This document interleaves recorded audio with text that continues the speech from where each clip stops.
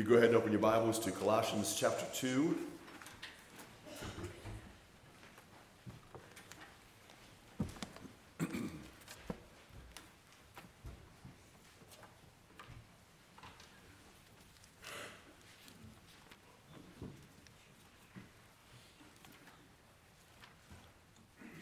Let's go to the Lord in prayer.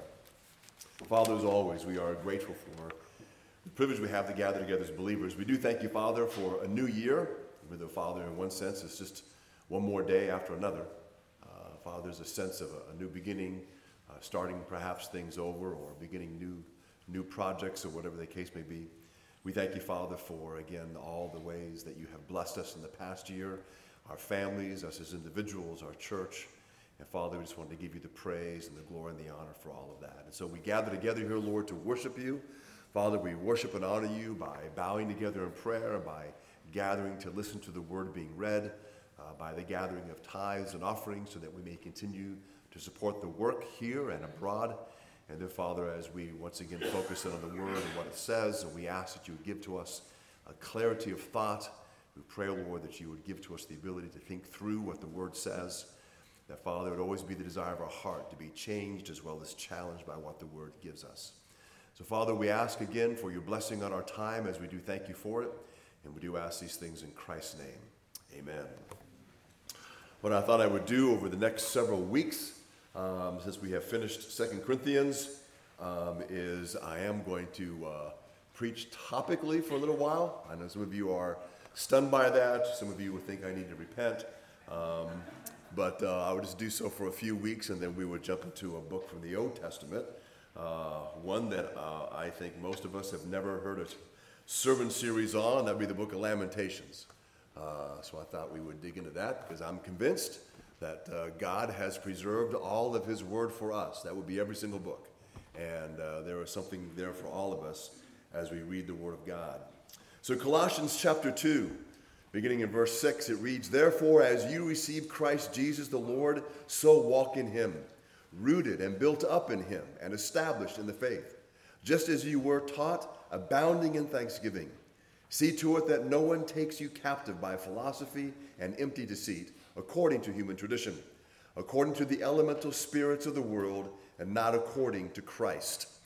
So the past year, maybe the past 2 years, as we have kind of waded our way through many different messes in our country and globally, it's become more and more clear that as people talk about how divided people are, or how people, when they discuss things they disagree on, how volatile some become, there's a lot of temptation, I believe, at times for those who desire there to be maybe peaceful resolutions, or maybe just a desire to see less tension, to maybe begin to compromise on maybe some stands that we take as believers, or maybe on some issues. Others are trying to figure out, how do we verbalize our stand on certain issues? How do we get people to understand why we believe the things that we believe? What I'm talking about is, how do we live the Christian life in 2023 in the way that we speak, in the way that we act, and what we believe. And so we're going to be looking at this aspect of our Christian life, living our Christian life in the public sphere. And I'm going to try to focus really on one particular thing today, and then we'll look at some of the issues over the next several weeks, and then we'll move on from there. So here, Paul admonishes these believers that they are to walk in Christ. They are Christians. He talks about being rooted and built up in him, being established in the faith, that they were taught this. The idea there basically is that we lean on the Word of God, we stand on the Word of God. The Word of God is our foundation for living. The Word of God is our foundation for thinking. The Word of God is our foundation for the way that we understand and the way that we interpret the world in which we live in. It is to guide us. It is the truth that we are to believe and that we are to stand on. He tells us here that we are to be careful, that we don't become captivated, that we don't become enmeshed in human tradition or a philosophy that's based on human tradition, and that can take place really very easily. 2 Corinthians 10:5 says we destroy arguments and every lofty opinion raised against the knowledge of God and take every thought captive to obey Christ. We covered that several weeks ago when we were going through 2 Corinthians. We know that as Paul was dealing with all the difficulties that were going on in the church at Corinth, and because of all the many accusations against him, he wanted to understand his approach to life, his approach to what he was doing. And he would repeat it several times, and we saw this being demonstrated for us. And the bottom line is that he was not going to follow the way that the world thinks. He was not concerned with, in this sense, building himself up the way that other individuals try to build themselves up in earning the respect and the admiration of others. His concern was the truth of the Word of God, and so anything that was raised against the knowledge of God, he wanted to see that destroyed, and that was going to be destroyed by the logic that he used. 1 Timothy chapter 6, beginning in verse 20, says, "O Timothy, guard the deposit entrusted to you. Avoid the irreverent babble and contradictions of what is falsely called knowledge. For by professing it, some have swerved from the faith." Even though we primarily think of this passage in terms of maybe discussing differences in theology, there's more to it than that. And what we, I think, need to recognize is that when it comes to really maybe many social issues, there is definitely a moral, spiritual component. Maybe the whole identity of that thing would be a moral and spiritual idea.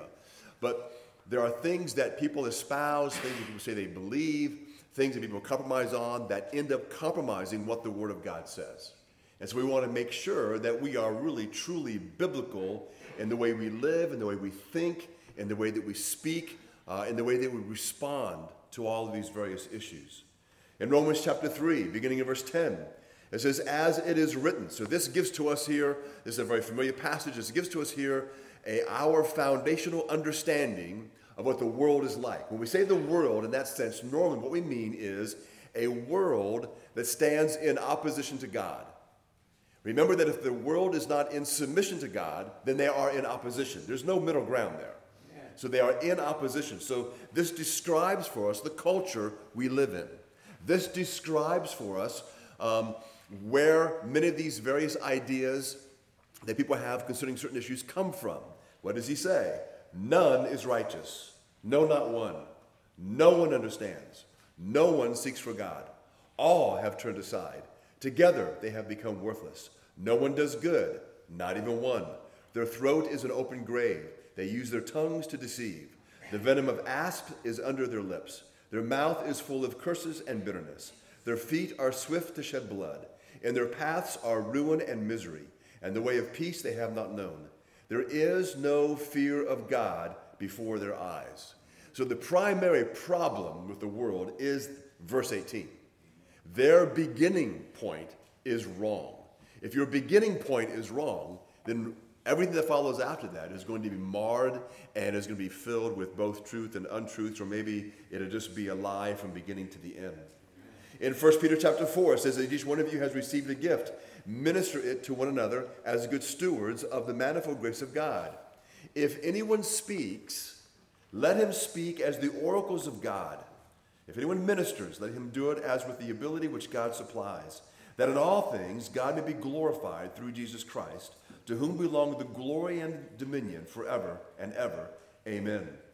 Though Peter's talking about spiritual gifts in particular and how we are to minister to those things, he does say here that when we speak, when we are speaking on behalf of what the Word of God says, when we are speaking theologically, we are doing so as the oracle of God. That means you need to be very careful. You need to make sure that what you're saying is what the Word of God says, not what you think the Word of God should say. You want to make sure that you're explaining what the Word of God actually says, not what you wish the Word of God would say.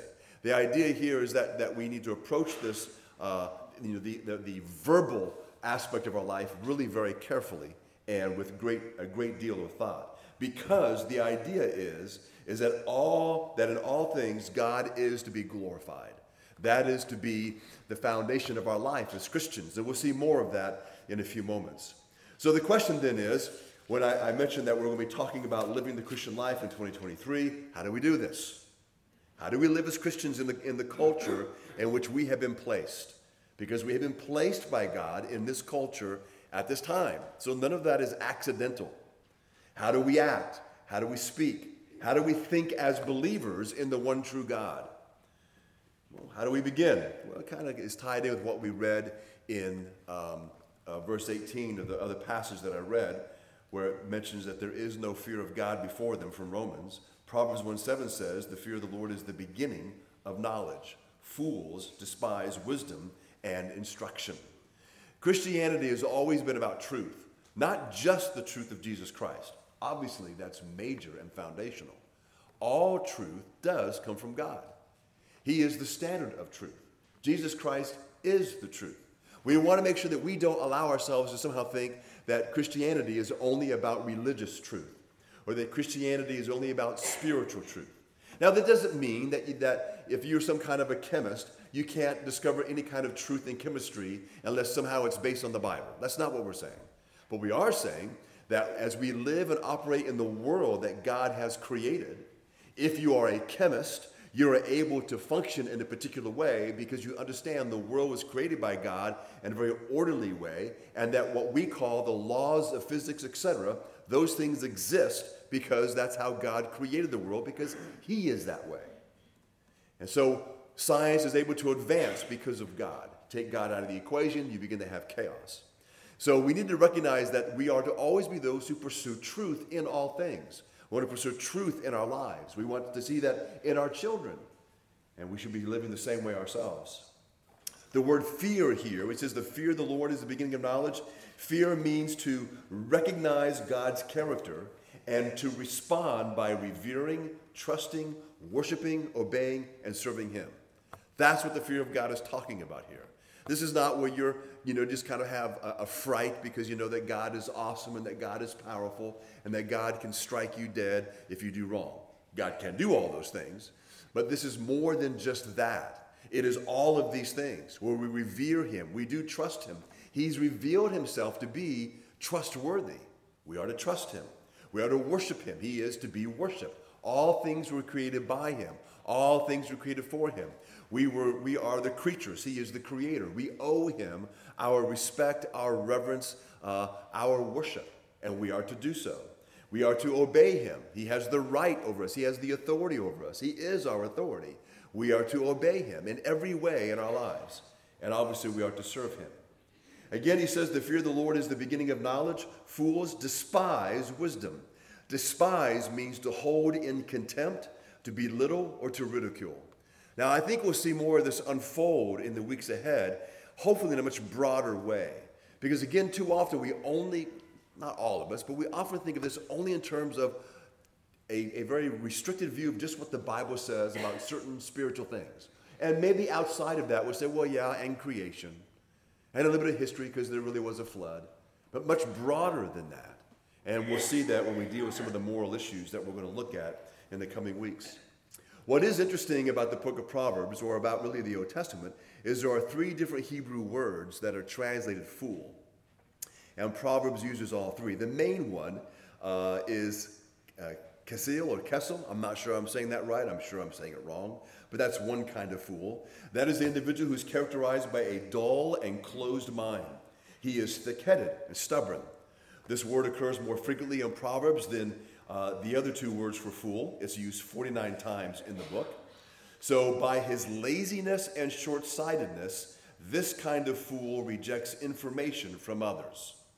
So there's a big deal made about the fear of the Lord being the beginning of wisdom, and then what is the attitude of the fool? The fool is the one who may appear to be and even say that he's open-minded and believes in science, but he refuses to acknowledge, really, what I believe, what many of you believe, the truth that's right in front of him, that God does exist. All these things are possible because of God. And we hear it sometimes often when you hear different individuals being interviewed or speaking, or maybe in their writings or podcasts or whatever, and individuals denying this aspect that God really does exist, and we owe him our obedience and our faithfulness. So this fool here that is not necessarily someone who's just dumb. This is a specific kind of term characterizing this individual. We're looking inside of them and seeing their heart. And this has nothing to do with IQ. An individual can have a very high IQ and still be like this. They can still be very close-minded to things as well. In fact, I think I've shared with you before, one was a scientist, one was a mathematician, one was a French mathematician, I think from the 1700s, and then there was an American scientist, I believe, in the 1900s. I don't remember their names specifically, but they both basically said the same thing. When they were asked about if they believed in evolution, they both said, of course. Because if we don't, that means we have to believe in God, and we just can't have that. So there's not a whole lot of scientific thinking going on there. That's not really very logical.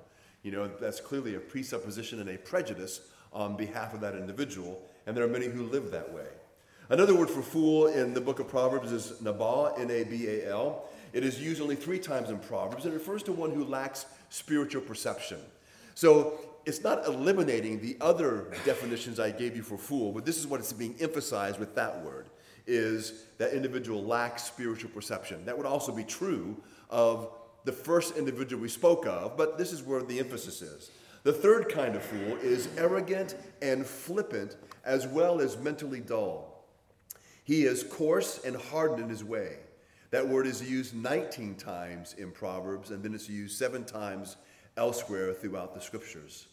So in verse 7, where it says, again, that the fear of the Lord is the beginning of knowledge, and fools despise wisdom and instruction.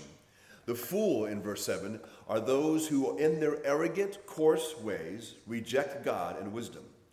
2 kinds of people are contrasted in verse 7. Those who humbly fear God, and thus acquire true knowledge, and the arrogant fools who, by their refusal to fear God, demonstrate that they hold wisdom and discipline in contempt. So many individuals would never say, oh yeah, this individual with a high IQ, that individual holds wisdom and discipline in contempt. They would say they don't do that. But remember that this analysis or this evaluation of that person is coming from God. As God looks into their heart, he says, that individual is being intellectually dishonest. They may want to follow and appear to be disciplined in every aspect of the working of their mind and their life, but they're not. They're holding back a certain part because they do not want to acknowledge or submit to God. So the reality then is that individual holds wisdom and discipline in contempt. And so we need to recognize that this is not then the arrogant believer saying this about those who don't agree with us. This is God's view of that individual.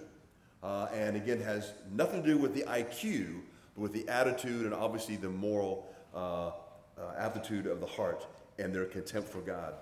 Another way to say what we read here in Proverbs 1:7 is found in Proverbs 2:10, where it says the fear of the Lord is the beginning of wisdom. So wisdom is substituted for knowledge. But it really says this, the fear of the Lord is the beginning of wisdom, and the knowledge of the Holy One is insight. So the word beginning here, think of it in these terms, it is a prerequisite.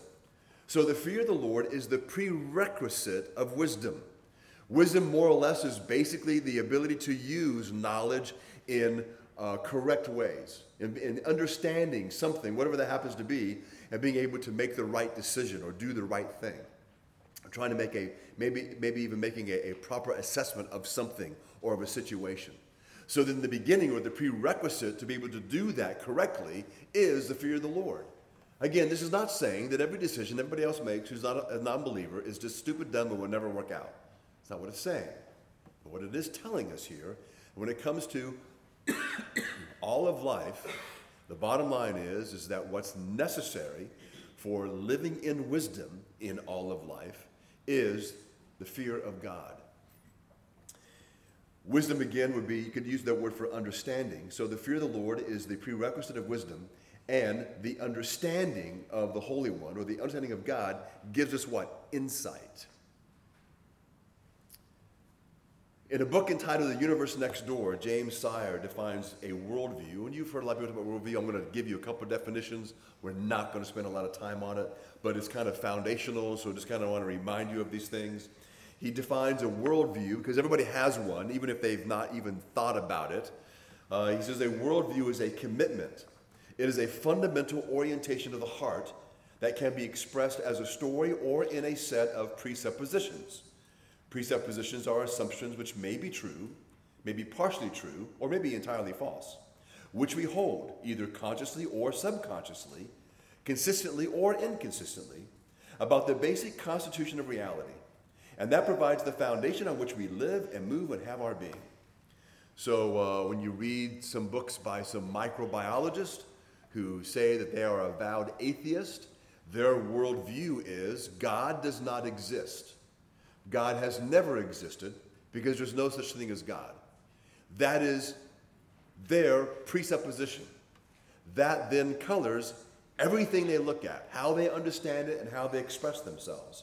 They may hold it inconsistently, they may hold it consistently, but that is how they understand reality. That is his foundation. I'm primarily thinking of Dawkins, but he's not the only one. That'd be Richard Dawkins.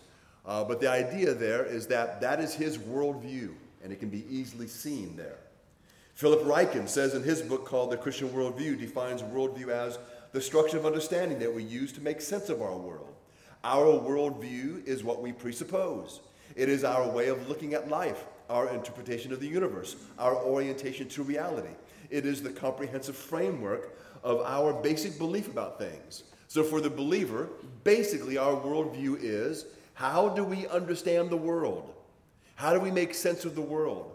When a disaster strikes and a hurricane hits a tropical island and wipes everything out, how do we understand that? Well, we understand that as being the result of sin.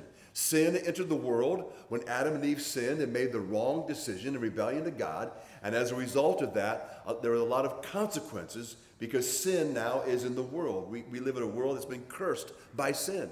So we have an understanding of that. We also understand that these events are in the control of God. We don't always understand why God allows or doesn't allow certain things to happen, but we're not living in fear that a hurricane will suddenly pop up tomorrow in Savannah and wipe us out. Because there's also laws of nature. We know how these things are formed because God has developed the world. He's created a world that follows things that we're understanding better and better. And so we're able to predict certain things to a certain degree, and we understand how things work to a certain degree. And along with that, we have this understanding. But our view of the world is that it is not just haphazard, that we understand the things that are going on. When we get sick, we know why. People get old and die, we know why. When people make bad decisions, when we are betrayed, or if we betray others, we know why. Because of what the Bible tells us. That gives us our understanding of reality. We presuppose these things to be so. Our presuppositions are based on the information given to us in the Scripture. And you may be surprised, if we thought about it, how much of your life and thinking is deeply affected by your belief in the Bible. That's the way it should be, but a great deal of it is. Just this idea, we believe that children should obey their parents. Where do you think that came from? Well, I believe everything comes from God. Someone just didn't wake up one day and say, we have these little critters running around all over the place. It'd be a lot easier if we could somehow, let's make it a law. Let's just start saying that these little kids, our children, they should obey us. That's not what happened. It was actually already in the mind of man. Where did that come from? God had revealed it to him. Right? The idea that there should be faithfulness between a husband and wife. Right? That comes from the Scripture. There's many things that we believe we might call a standard of rightness and wrongness. Because sometimes people say, well, why do you think that's right? Well, because it just is. Well, it's not really just because it just is. There's a standard that's been given to us by God. And so there's a great deal of what we do and say and think and how we act and what we believe our obligations are, our responsibilities. All those things come from really this biblical worldview that's given to us in the Word of God. There are 4 fundamental questions. I have them in your notes. You've probably heard them before. If you listen to any individual who speaks on apologetics or is an apologist, these things will come up. And usually if they have an introduction to apologetics, they will mention these questions. So we're not going to dwell on them, but again, this is foundational to what we're going to be getting into. Because again, we are Christians. Number 1, who am I? Or what is the nature, task, and purpose of human beings? You and I actually have an answer to that question. We believe that we are created in the image of God to serve God, to honor God, to worship God, and to enjoy God. We believe that. And so we have an answer to that comes from the Scripture. Where am I? Or what is the nature of the universe and the world that I live in? We believe that God has created the universe, that God created the world for us to live in. And we recognize that this is where we are. I'm part of this plan that God has. I don't know what his plan is for, there's a guy that lives in Mexico. His name is Pedro. Pretty good guess. A lot of guys named Pedro. I have no idea what God's plan is for his life. But I know that God has a plan for his life. He's part of this cosmos that God has created, and he needs to fulfill his responsibilities, and I fulfill my responsibilities, and all these things are going to work out in a wonderful way because we're all going to be moved in the same direction that God desires to culminate in the return of Christ and what we would call the eternal order. And so none of these things, there's no loose strings that are taking place. There's a cohesive unity to all of this that is held together by God himself. Number 3, why are people the way they are? A lot of us wonder that. It's pretty simple to figure that out if you believe the Bible. All right? They are individuals who are in bondage to sin. And so they are naturally selfish. They are naturally greedy. They will naturally lie. If you're unsure of the things that we do naturally, watch little kids, and you'll see it. You'll see meanness, and you'll see cuteness as well. But you're going to see all these other things. And as adults, this goes on continuously. We see this in the world in which we live in. We have been, for the most part, sheltered from the worst part of the nature of man because of the structure of the country we live in. Because a great deal of it was based on what the scriptures say. It was. Because when you read other materials and books that talk about the way life is in many other countries, it is worse than it is not good. It's unbelievable. It is incredible how nasty and how mean and how cruel this world really is. We have been, in every way, blessed beyond measure in where we live. So we should be grateful, even though our country's not perfect. No one's saying it's perfect. But the bottom line is what we possess, what we have, what we take for granted. We can't help it because this is all that we know. This is what we've been born into. It is fantastic. And imagine how great this is where you have man who at least gives a passing respect, nod of respect to what the Bible says. Look at what has been built. Now, we're moving in the wrong direction, I believe. A lot of people believe that, but it's still so much better. Just in the area of justice, it's just so much better than in so many other places. But nonetheless, we understand why people are the way they are. What is the basic problem or the obstacle that keeps me from attaining fulfillment? In other words, how do I understand evil? And we have the answers to that from the scripture. And then, of course, what is the remedy? Or how is it possible to overcome this hindrance to my fulfillment? Or, put another way, which people don't like, how do I find salvation?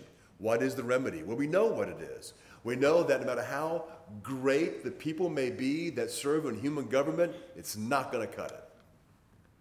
We know that. We know that money is not the remedy. We know that. We know that building a fortress is not the remedy. We know that. Because the problem is the heart of man. And so we, understanding the gospel and why God has given us the gospel, the good news of Christ, why he sent Christ, that is the remedy for man's number one and main problem. It is his sinful heart, period. When you hear people talk about the various forms of, economic theories, and there are those who talk about the evils of capitalism. Capitalism in and of itself is not evil. It's the men in capitalism that are evil. That's where the greed is. Because communism is not necessarily the answer, because communism has the same problem. Men with corrupted evil hearts. Socialism has the same problem. Men with corrupted evil hearts. Some of those systems probably could function really pretty well if everybody was a believer, a true believer. They may not be perfect, but they'd function really well. But we don't have that because that's not the remedy. What is the remedy for finding fulfillment for the individual? It is being in right relationship with God. And we're never going to be right with anything until that is taken care of. So I'm not going to go into a lot of detail about all those things. We just kind of scratch the surface. But I'm laying all this out as some foundational principles and some things that we need to think about. Because primarily, when it comes to the way we think, how we form our opinions, what we think about our opinions, we do need to understand something. There's something we need to understand as believers. Because I am convinced that sometimes, some of us, Sometimes, maybe many of us, end up taking a stance in rebellion to God unwittingly. We don't know that. And I want us to become aware of it. Revisiting all those verses that we read this morning and trying to really meditate on those things and what they mean in everyday living and thinking and reacting in the world in which we live in. You will hear me, you probably heard me say this before. I say this a lot at times in having discussions with individuals if they are believers. And I always say something like, we're not allowed to think that. Or we're not allowed to say that. What do I mean when I say that? Well, when I say that, let me explain to you. I'm not saying that I forbid you to think or say something, because I don't have that kind of authority. What I do mean is, as a Christian, you're not allowed to think certain things. Because if you do, you are in rebellion to God. That's what I mean by that. That's why I only use that in the context of having any kind of discussion with another believer. I would never say that to a non-believer. You're not allowed to think that. But to a believer, I would say that. We don't very often think in these kinds of terms because we are independent-minded Americans. We are independent-minded human beings. We don't like anyone putting any kind of restriction on us. We believe that we are entitled to our opinions. And though we may not say it, we value what the Bible says, but we often really do think that we make the final decisions on all matters. Let me give you an example of what I'm talking about. I'll use an easy one first, and then one that's more complicated afterwards. A man divorces his wife because the thrill is gone. We would say that's a sin. A Christian cannot condone, approve, or engage in such an action. That action is rebellion against God. That aspect never changes. That's easy to figure that out.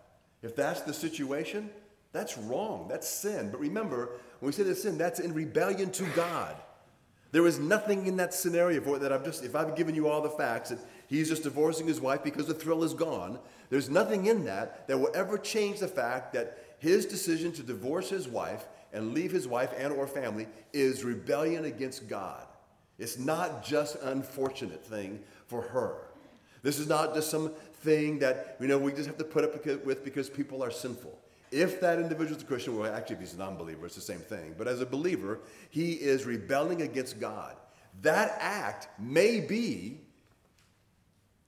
a revelation or a manifestation that an individual never became a believer in Christ. I'm not saying it is, but I'm also definitely not going to say that it's not. That may be. That's not a gray area. That individual is basically saying, I don't care what God says. And we don't like that. Oh, you can't say that, Bob. That is so harsh. Have you read your Bible?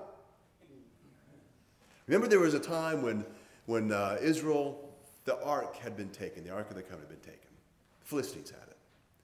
And through the course of events, they were able to get it back. David's having it transported, and they put it on an ox cart. And everyone is happy, they're excited, and they're going along, and it hits, it's going down this rocky road, and it begins to fall off the cart. And there's a man there who loves the Ark of the Covenant. He loves the God of Israel, and he, being brave and reactionary, reaches out and prevents that ark from falling to the ground and either being damaged or falling in the mud and being dirty. And he does that, and he dies instantly. No mercy. No, why did you do that? Because God had said, don't ever touch it. But he meant well. That doesn't matter. The intent of the heart doesn't matter. What does God want? Obedience. That's it. We, as Americans, maybe just because we're humans as well, we have a hard time with that. We really love our exceptions. We relish exceptions. Many of you have in your mind, right now in your brain, you have memorized a list of exceptions that you can recall at any time, depending on whatever situation you're in. It happens. God, if you ever just read through the Old Testament and just look at his dealings with Israel, yes, he is incredibly merciful to them. Absolutely. But there were times when God said, he gives them a command, they disobey, he comes back and says, but I said, da, da, da, da, da. It just doesn't matter. Saul was told when he wiped out this one when he went to war, that he was to wipe out everyone, to keep nothing.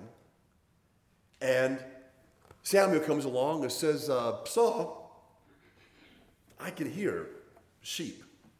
What's going on? Oh, I kept the best for the Lord. I'm going to sacrifice the best ones to God. What does Samuel say? God desires obedience, not sacrifice. God was the one who gave all the sacrificial laws. But what did God say? It's obedience. There's not a whole lot of wiggle room in that. There's none. It's incredible. And so what happens is we end up going back, it goes back to the book of Genesis in the very beginning when Adam and Eve sinned, when Eve was being tempted by Satan. And I believe this is the intent of what he said, because Satan told Eve that God knows if you eat of this tree, you will know good from evil. And I don't think that Adam and Eve were sitting there in ignorance of what was right and what was wrong. They already knew that. And so as you read that and think about it, and I've read a lot of different books on this, and I think this is what I believe, is that what Satan was communicating to her is that if you eat of this fruit, you will be the one who will be able to determine what is right and wrong. And that's what we think often as human beings. You see, whenever we have an exception, we believe we have the right to determine that. And we don't like to think it out that way. I mean, I know I think that way. You've heard me before I tell you about my weaknesses when I drive. Do you know when I speed? I know you all speed, so don't sit there and judge me for this. But when I speed, I only speed when I'm in a hurry. But we all know that's not justification. And I know it's not a justification because if the lights are flashing in the school zone, I go 25, exactly, or less. Because I know it's no tolerance. But I know that there may be tolerance at other times. So if the speed limit is 35, 42, 43, I see no police, 49. A lot of you do the same thing driving down these roads here. You know you do. But at those times, really what we're doing is we believe, all right, we have a setup, but we believe that we have a right to determine that I can do this and I can do this safely. And you know that if the cop was to pull you over, you'd be annoyed. I can't believe he's pulling me over. Or you can't catch a bank robber today, or whatever it happens to be. But this is where we are. And so we have to come back. And again, I'm saying all these things because what we're going to be getting into in the next several weeks are these various moral, political, social issues. And we need to be able to take a stand on what the Scripture says. And that's very important. We'll deal with a real easy one next week first. And then it'll get much more complicated. But now let me get to a more complicated scenario. A woman is physically abused. She divorces her husband for her safety. So the main question that usually comes out of that is, can she remarry? No. Now, I understand that she may have divorced him to be safe physically. I have no problem with that, even though that's how we deal with things legally. But I'm also convinced, in the eyes of God, they're still together. That there's a lot of things in that. But when it comes to, is she free to remarry, the answer is no, she's not. Now, there is, I believe, something that let her off the hook. If he then goes out and remarries, now the marriage is over, and I think she's free. But if he doesn't, she's not free. Well, what will happen is, when you say that, people will say things like, whoa, whoa, whoa, whoa, whoa. I mean, life is so hard for her now. Life is hard for her and her kids. That's just so unfair. It is unfortunate, and our desire to help alleviate her pain and misery is not wrong. But her remarrying at that point is not a proper or a biblical or a Christian or a God-honoring solution. We are thinking, certainly God doesn't want her to suffer because her husband was a jerk. I'm not going to say that God wants her to suffer, but it is his will that she suffer until she's free, according to the Scripture, to remarry. Now, a lot of these things we can discuss, but there are just certain points when you come to, that's why when people ask me to marry them and they have a previous marriage, I ask a lot of questions.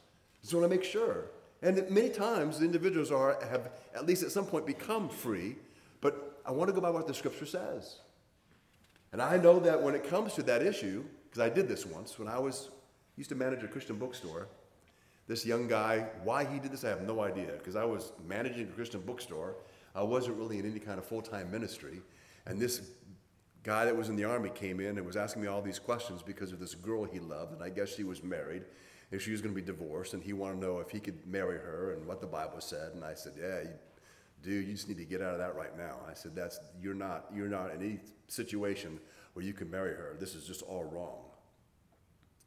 And then he said, well, I read this Christian book, and I said, I can. I said, you did? It's Christian? So what I did, because I'm prone to do this kind of thing, we had a set of books in the bookstore. There are 6 volumes. They're about that thick. And you can look up every single book published in America. And so I did my diligence and did my best to find every single Christian book written on divorce and remarriage. This was 1984, 85, around there, and I found 38. And so I bought all of them, and I read them all. The conclusion I came to was, you can believe whatever you want to believe about divorce and remarriage, and you will find a Christian book that agrees with it. But what does the scripture say? Because all those books will quote the Bible and use the Bible, but what does the Bible say? They all could not be right. That was an impossibility. And when you get back into what the scripture says and move away from the various opinions that people have, I believe it becomes really, really pretty clear-cut in a lot of these situations. One time I was counseling a couple. They were having just some minor problems. It really wasn't a big deal. But I want to give you the story because, when we deal with these issues, we're going to always rely a lot on being logical. And I want you to understand that being logical is what it means at times to be a Christian. Logic comes from God. God speaks logically. God thinks logically. God is rational in all that he does. And so we need to think logically. But we also have to remember that our starting point can make a difference. And a starting point, you may even think logically from the wrong starting point, and you would definitely come to the wrong conclusion. So when I was talking with this couple, they were having disagreements because they both worked, and she was having to go out of town for something for her job, and she was going to swing by and see her parents. And so she had laid out how she was going to do her travel. He said, that's just stupid, that's wrong, that makes no sense, it's not even logical. And that was their discussion every day for a while, and so that was the first thing they brought up when they saw me. And so I had him explain to me what he was saying and why he was saying it. I had her explain to me what she was saying and what he was saying, and I said, when the lights came on, it's pretty easy now. So I looked at him and I said, well, here's the problem. I says, you are saying that what you are giving to her is logical, and based on your presupposition, it is logical. Because in your mind, the logical thing to do is to go from point A to point B, see her parents, point C, go to whatever this thing is she has to go to, and then D, this other thing she has to go to, and then come home. Because in your mind, you want to travel to the shortest and use the least amount of gas. And so your plan is logical. But it's not logical to her because that's not what she's trying to accomplish on this.